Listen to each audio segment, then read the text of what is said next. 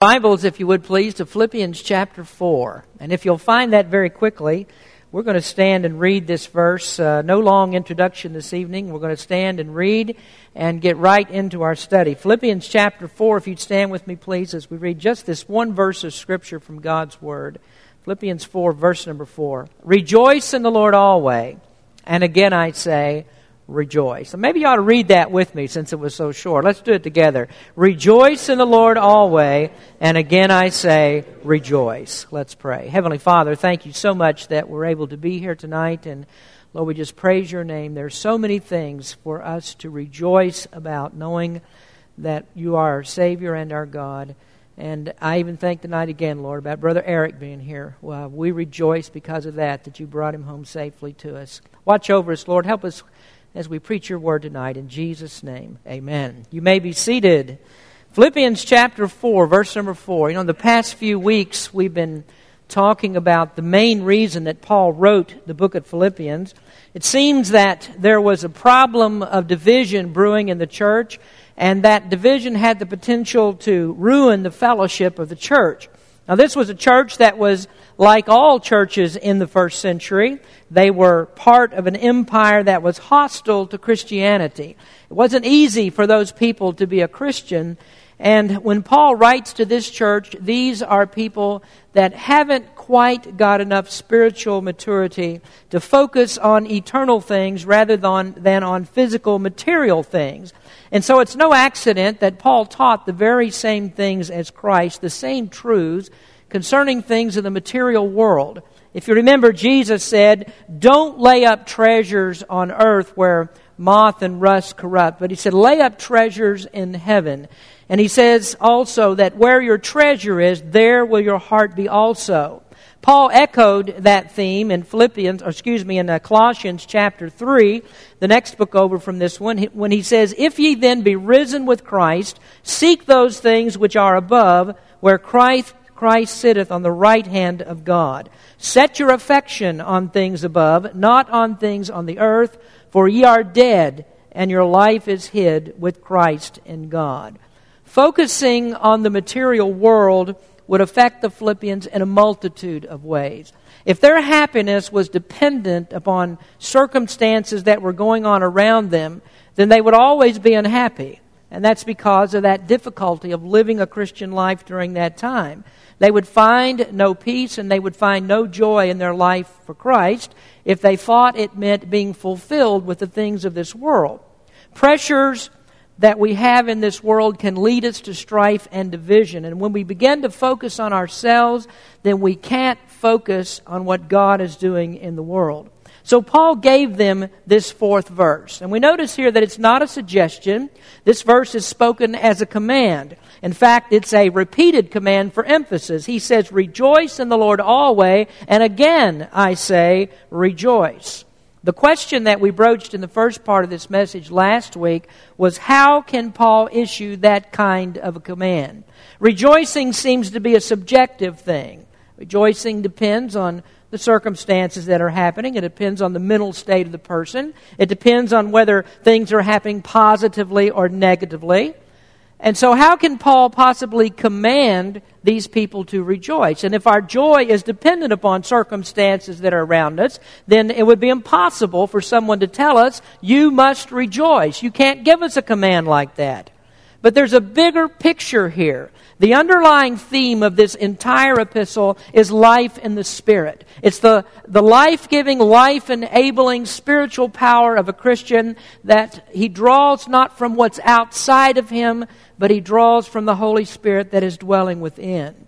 In two very important verses of Scripture that we've repeated throughout this study, and we'll just keep going back to these, Paul says in chapter 1 that God would perform the work that He began in us. And he said that's going to go on, God's work. Once you have become a Christian, His work will go on in you until you meet Christ. And then he says in chapter 2 that God works in you both to will and to do of His good pleasure.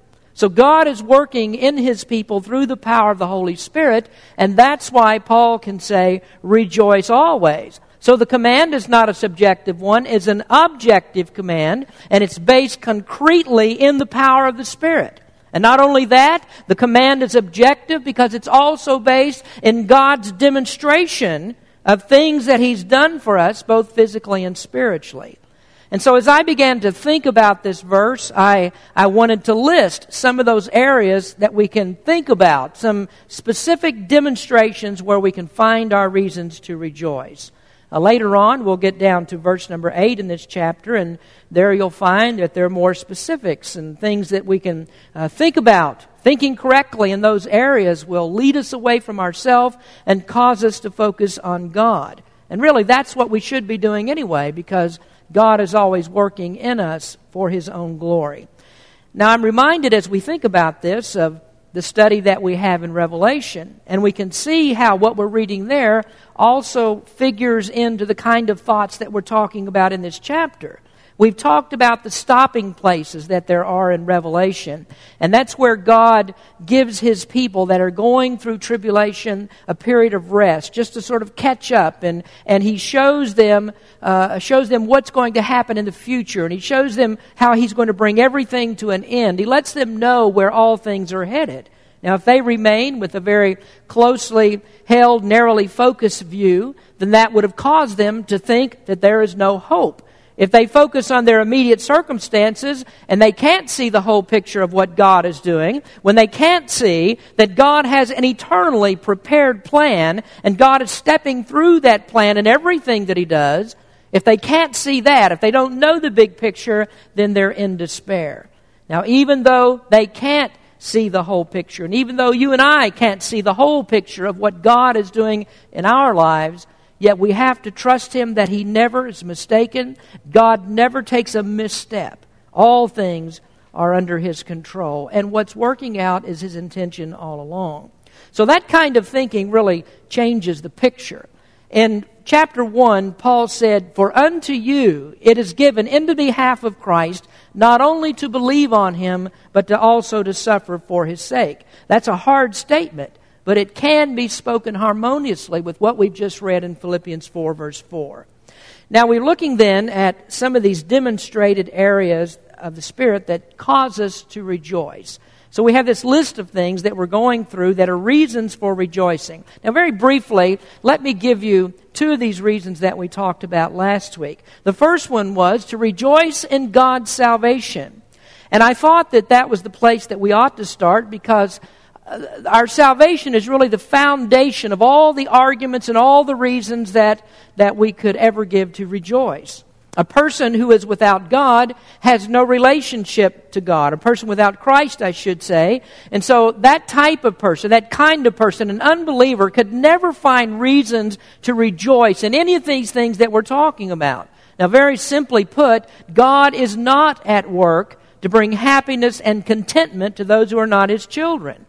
I know that there are a lot of people, I've talked to some people, and you probably have too, that speak about God in a very wispy, ethereal way. They speak of being spiritual people, and yet they don't have any sense at all why that would make them any different than 5 billion people that are on this planet. I mean, the truth of the matter is we're all spiritual people because we have a spirit. So there's no great revelation when somebody says to you, "Well, I'm a spiritual person."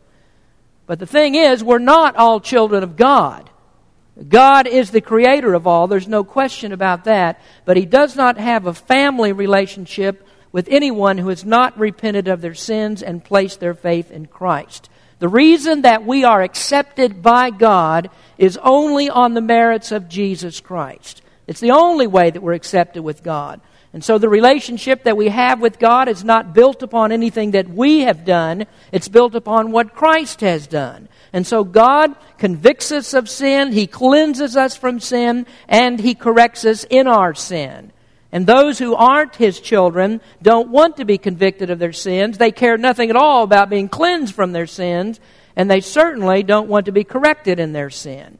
So we rejoice in God's salvation. Then secondly, I said that we need to rejoice in God's sovereignty.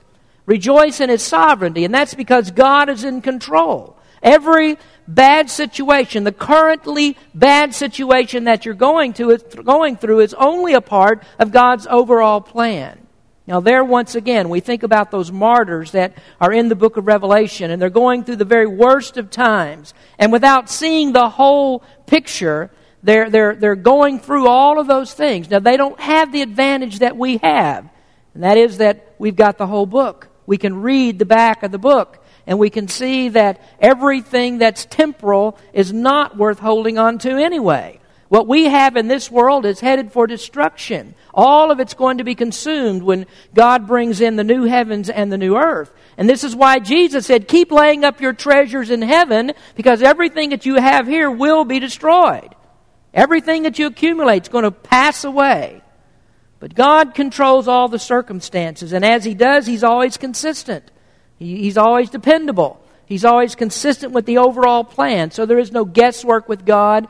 And there's nothing really that's built on an unforeseeable contingency. So there's where we ended then last week. We have reasons to rejoice in God's salvation and in God's sovereignty. Now let's go on then with the third reason, and that is to rejoice in God's supply. And I think this is really where most of you are living right now. We've entered into an economic downturn. Some of you are living on greatly reduced pay. Some of you are having trouble with mortgages. Some of you have lost your jobs. Some of you are concerned almost every day about how you're going to pay the bills and how you're going to feed your family. And what you don't want to hear was when you come to church is have 100 people say to you, well, keep your chin up. Things are going to get better. Things are going to work out in the end. All of us know that there are consequences to what's going on. Behind all of this, there's the loss of some of your favorite things. There's loss in when you think about your credit rating or whatever that might be. That takes a plunge, and you think, well, that's going to take years for me to recover from that. Now, the reality of it is we have to live through these things, and I can't be so callous as to say that none of that really matters anyway. So maybe I could say it this way. It matters. It does matter, but it's not all that matters. And it's not the most important thing that matters. And just so I can show you that I'm not someone up here who doesn't sympathize, and I preach to someone who's never gone through any of this, or I can just spit out answers for how you can make it through it. Just to show I'm not that way, I can tell you that I've lived with the very same problems. I've been around a pretty long time. Some years ago, I guess it was about 25 years ago, I was in a business in Kentucky, and the housing market took a downturn, and things began to dry up. A few years earlier, I had invested a lot of time and a lot of money in trying to get a ready-mix concrete plant operational and viable. And we were operating in a very tough market. So we spent a lot of years juggling things and keeping things going. And all in all, I made a really good income out of that. I was doing very well. But the problem was that all the time we were sort of on the edge financially. And all that it would do is just take somewhat of a downturn, and we would fall off of the edge, and everything would come crashing down. Well, sure enough, one of the recessions came, and a downturn came, and so things came down, and there was no hope of turning that around. And so I was just like a lot of you. My first thoughts about that was that I'm ruined. How am I going to recover from this? And so what I was doing was focusing on the immediate circumstance. Now, I was a Christian. I trusted God just like many of you do, but I honestly didn't do what a lot of people do. Things get bad, and so what they do is they start blaming God. And then they give up, and then they go into apostasy. I never did that, but I can't tell you that I didn't wonder why God was doing things that He was doing, and I couldn't figure out some of the things out. And so I began to focus on God's promises. I focused on these concrete demonstrations that God had already made in my life. And so I began to focus on the one who's always in control. So one day I was reading my Bible, and there was a verse that I had read, I don't know, countless times before, maybe 100 times. I don't know how many times I'd read it. But that verse leaped out at me at that time, and it made more sense than any other time that I'd ever read it. And that was in 1 John 3, verse number 22. So where John says, and whatsoever we ask, we receive of Him because we keep His commandments and do those things that are pleasing in His sight. And so that verse told me that what I must do is remain faithful. No matter what the distractions are, no matter what was going on in my life, I could not stop at any time doing what God said to do. And so I knew God had the answers. I knew that I wasn't abandoned, and I knew that God would take care of me. Now, what I'm not doing for you tonight, I'm not giving you a health, wealth, and prosperity speech. And I'm not telling you that I've got a formula, that if you'll do this, I absolutely promise you that a check will be in the mail, and there'll be $1,000 deposited in your bank account mysteriously. I'm not telling you that because I don't believe those things. What I do believe, and what I am saying, is that God, in just some common, ordinary way, or with rarity in some uncommon, extraordinary way, He will supply your needs. Now, first of all, God supplies all things physical. God is not a metaphysical God. So I think that what we can do is we can take God's own word, something He's written in the Scripture, and we can read reverently God's words back to Him. I want you to listen to what James says in James chapter 2. He says, "If a brother or sister be naked and destitute of daily food, and one of you say unto them, Depart in peace, be ye warmed and filled, notwithstanding ye give them not those things which are needful for the body, what doth it profit? God does not say to you, Be ye warmed and filled, and then send you off empty-handed." There's a physical supply. God doesn't say, well, you've got a problem, I recognize that, and you try to figure out how to solve it. James taught us to be proactive when it came to the needy. And do you think that God, who gave that very principle, would do anything less? If you think of the hardest times that you've ever been through, can you honestly say that you've been without food? When things get tough, are you absolutely destitute? You know, we really don't even know what that means in America, I don't think. What does it really mean to be destitute? Every day, God keeps coming up with something, doesn't He? I mean, it may not be the way that you want it to come and the way that you expect it to come, and it may not be your favorite way that He does it, but God always supplies the need. I want you to turn over to Matthew chapter 6 for just a moment. This, of course, is the Sermon on the Mount. Most of you are very familiar with the passage, and maybe you can even quote it. But Matthew chapter 6 and verse number 28 is where I want to start reading. Jesus is teaching in the Sermon on the Mount, and He says, "Why take ye thought for raiment? Consider the lilies of the field, how they grow. They toil not, neither do they spin. And yet I say unto you that even Solomon in all of his glory was not arrayed like one of these. Wherefore, if God so clothe the grass of the field, which today is and tomorrow is cast into the oven, shall He not much more clothe you, O ye of little faith? Therefore take no thought, saying, What shall we eat, or what shall we drink? Wherewithal shall we be clothed? For after all these things do the Gentiles seek. For your heavenly Father knoweth that ye have need of all these things." Now let me take you back to the personal story for just a moment. The end of the personal story is I survived. My wife survived. My children survived. I couldn't see the way out of it, but God provided. I don't have time to tell you another story, but that wasn't the end of all things that I've been through. That 25 years ago, that wasn't the last time. I sailed along pretty well for another 20 years after that, until one day there was an employee of mine who embezzled quite a bit of money from me. And what happened then was things took a nosedive again. But I'm still here. And really, I think that God takes those kinds of things, and God was teaching me and preparing me for what I do now.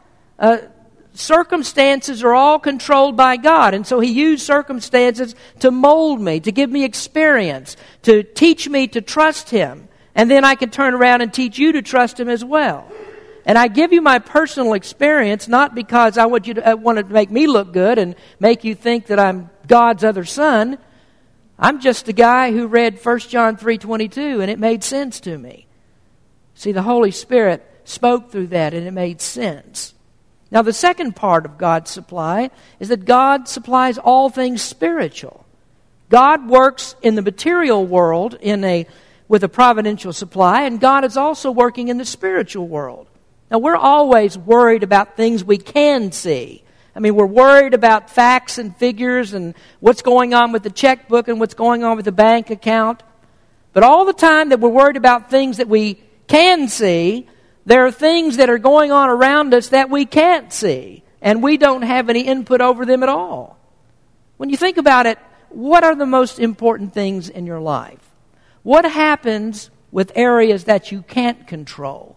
What happens when there are things that are going on? You can't do a thing about them. You can't turn it around. You can't do anything to make it happen like you want to happen. You know, it's amazing how that God can teach you, and how that God knew on the day that I was preparing this message exactly what I needed, perhaps even as an illustration, to tell you. I received a phone call on the day. You know, if you follow the bulletins and the website, you see that messages are prepared sometimes 3 or 4 weeks, a month in advance, and I already know what the topics I'm going to be speaking on, so I was preparing this message about a month ago. And I received a call just before I was getting things ready, and I can't tell you who I was talking to because the person didn't say that I could broadcast his comments. But someone called me, and this person was facing financial ruin. And the handwriting wasn't just on the wall. I mean, it was already in the process of happening. He was ruined financially. This person and I have a mutual friend, and he was also going through a crisis, only his crisis was not financial. He had a family crisis that was happening, and it involved a young child, and it was very, very serious. Now, I'll call him John. That's not his real name, but I'll call him John. And my friend called me and said to me, I'm going through this financial thing. But I look at John, and I see what he's going through, and I see that my financial thing is nothing compared to what's happening in his family. Nothing compared to what's happening to his child. I see what John is going through, and there's no way that what I'm going through compares to what he's facing. Well, it turns out that John is also a Christian, and he was facing that terrible family crisis with faith. And he truly did believe that God was building him up, and God was blessing him. And really, even through that, God was doing something with him that he couldn't see. See, when you think about it, what is the most important thing to you? Is it the money? Is that it? Or is it the family? Is it things like that? You know, God supplies the spiritual fortitude that you need to get through everything that you face. Today I was working on Philippians 4, verses 6 and 7, which comes up in another month or so. And as I was writing that, I was dealing with this very issue, that God gives us spiritually exactly what we need to face the trial that we're in right at the moment. So God knows all about things spiritually, all things physically. He's not baffled by anything in the physical world. He made everything, and so He directs everything. So Paul is here speaking of rejoicing because things that are in the spiritual world that we can't see, things that can harm us, God is holding all of that at bay. And things that are in the physical world, all the blessings that maybe we're just not ready to receive right now, God's holding them in store for just the right time. Well, we've got time to talk about one more, so I've got 6 of these things that we're speaking about, reasons for rejoice. I think they're all important, so we're going to come back and talk to them about next week, also next week. But we have one more reason for tonight that I think that we can rejoice. And number 4 is to rejoice in God's supplication. Salvation, sovereignty, supply, and supplication. We can rejoice because we can talk with God. Now peek down there to verse number 6. I made reference a moment ago to it. Be careful for nothing, but in everything by prayer and supplication and with thanksgiving, let your requests be made known unto God. By prayer and supplication, let your requests be made known unto God. Prayer is a source of joy. And yet, it's one of the areas that we most often neglect. The very thing that God says will bring us comfort, that will help us to get through these bad times, is the thing that people bypass. They completely forget about just speaking to God. Because prayer is the way that we receive the things that we need from God. Now, surely one of the worst of the consequences of the fall of Adam was when he lost intimate contact with God. Now, the implication of that whole story, the fall in the Garden of Eden, would lead us into how that sin came into the universe, and we could also talk about the curse that God placed upon the entire earth. But I don't want us to think about that part of it right now. I want us to dwell on this part, that Adam was so close to God that he was able to converse with God just like friend with friend. I mean, he was able just to speak with God freely. There was no big effort for him to speak with God. God was just there. The companionship was there. And so a conversation with God was just as easy as me talking to any of you tonight. It was free and flowing, completely natural thing for Adam to do. The fall, of course, changed all of that, and it changed the method of contact. But I want you to see that we still can rejoice because we can remain in contact with God. What changed with Adam was that freeness of inhibition about talking with God. That's because there was no sin at that time. There was nothing that would mar that personal relationship that Adam had with God. But now sin constrains us. Now sin has taken away that freedom so that speaking with God does not come naturally for us. And for most of us, for many people, it's not even desirable to speak with God. The freeness and the desirability to speak with God is something now that we have to cultivate. We have to actually work on the thing. Now, understand that I'm talking here about Christians because there is no freeness and there's no desirability of ever speaking to God if a person really doesn't know Jesus Christ. And in fact, God doesn't even allow you to come to Him without knowing Jesus Christ. And a lot of people believe differently than that, but read the Scriptures. If you don't know Christ, you don't have a right to come to God. A matter of fact, any attempt to pray to God by going around Christ is the ultimate blasphemy. You know why? Because God sacrificed His own Son to give us that privilege. And so when you try to come to God bypassing Jesus Christ, you might as well spit on the cross of Christ. You're saying, well, we don't really need that. We can approach God any way that we want. No. God does not let you approach Him without coming through Jesus Christ. Now, Christians most certainly ought to rejoice in the privilege of contacting God, because if God had not given to us Christ freely, then we would deserve nothing but to be stepped on like bugs when we call on the name of God. But because of the fallen nature that we have, the desire to contact God has to be cultivated. Now, I think one of the most interesting things that we find in the Word of God is that God is desirous of that contact. In fact, God is so desirous of the contact that we have with Him that God said, I'm going to teach you how to do it.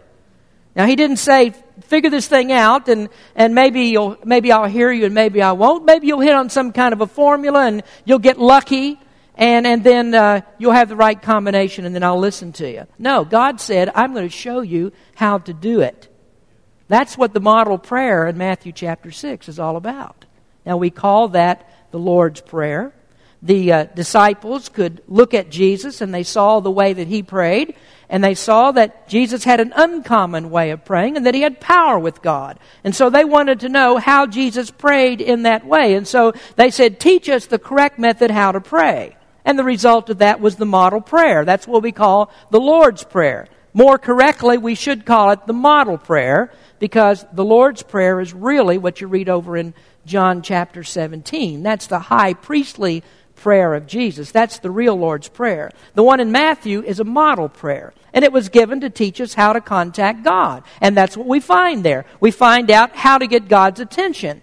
Now, we're going to go through the Lord's Prayer in our Matthew study a little bit later on, but all the elements are there. There's the correct method of address, there's adoration, there's the request, there's the will of God. All of it's there.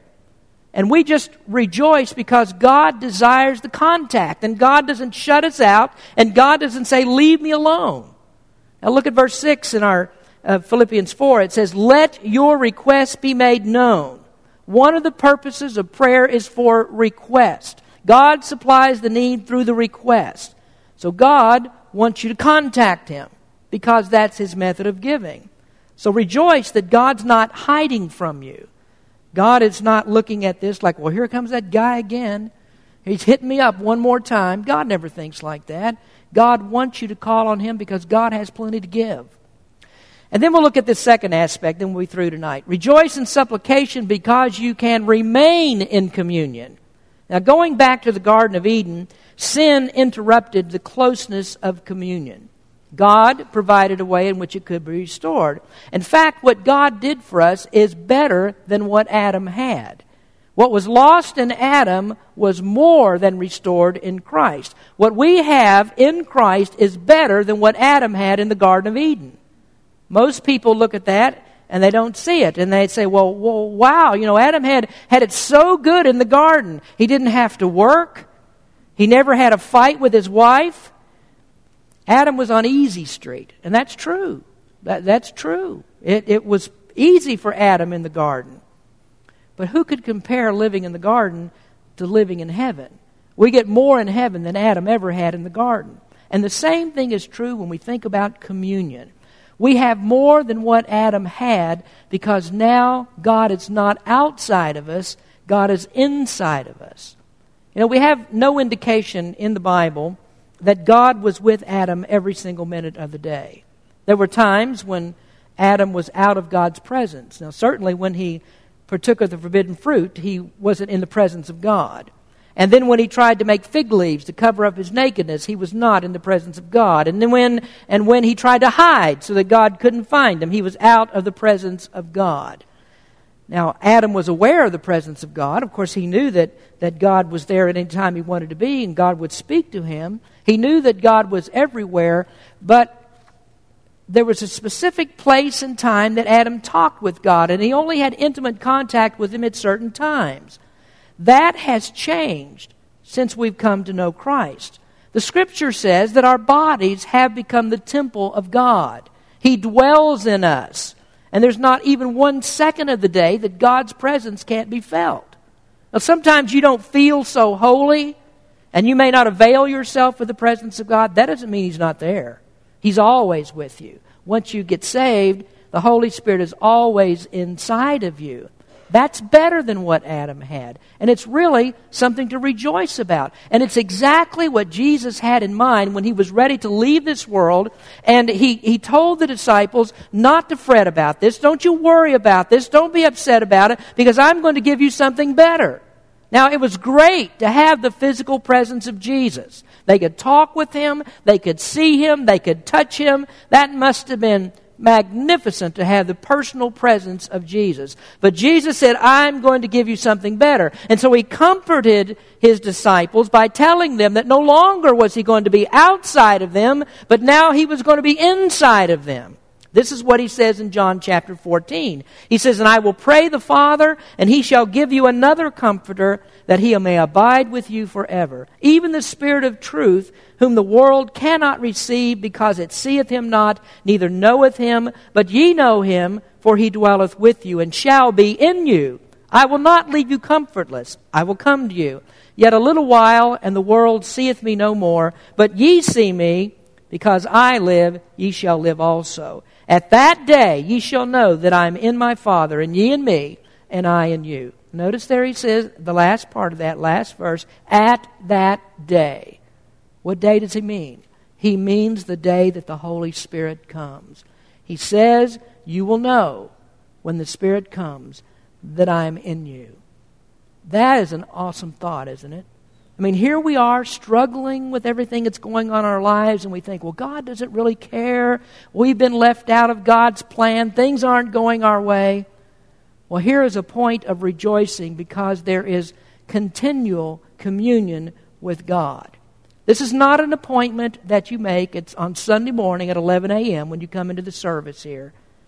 You don't have to make an appointment with God. God is with you all times and in every place. So these are reasons to rejoice. And I encourage you, take some time to talk with God, because when you speak with Him, the conversation is always fascinating and it's always stimulating.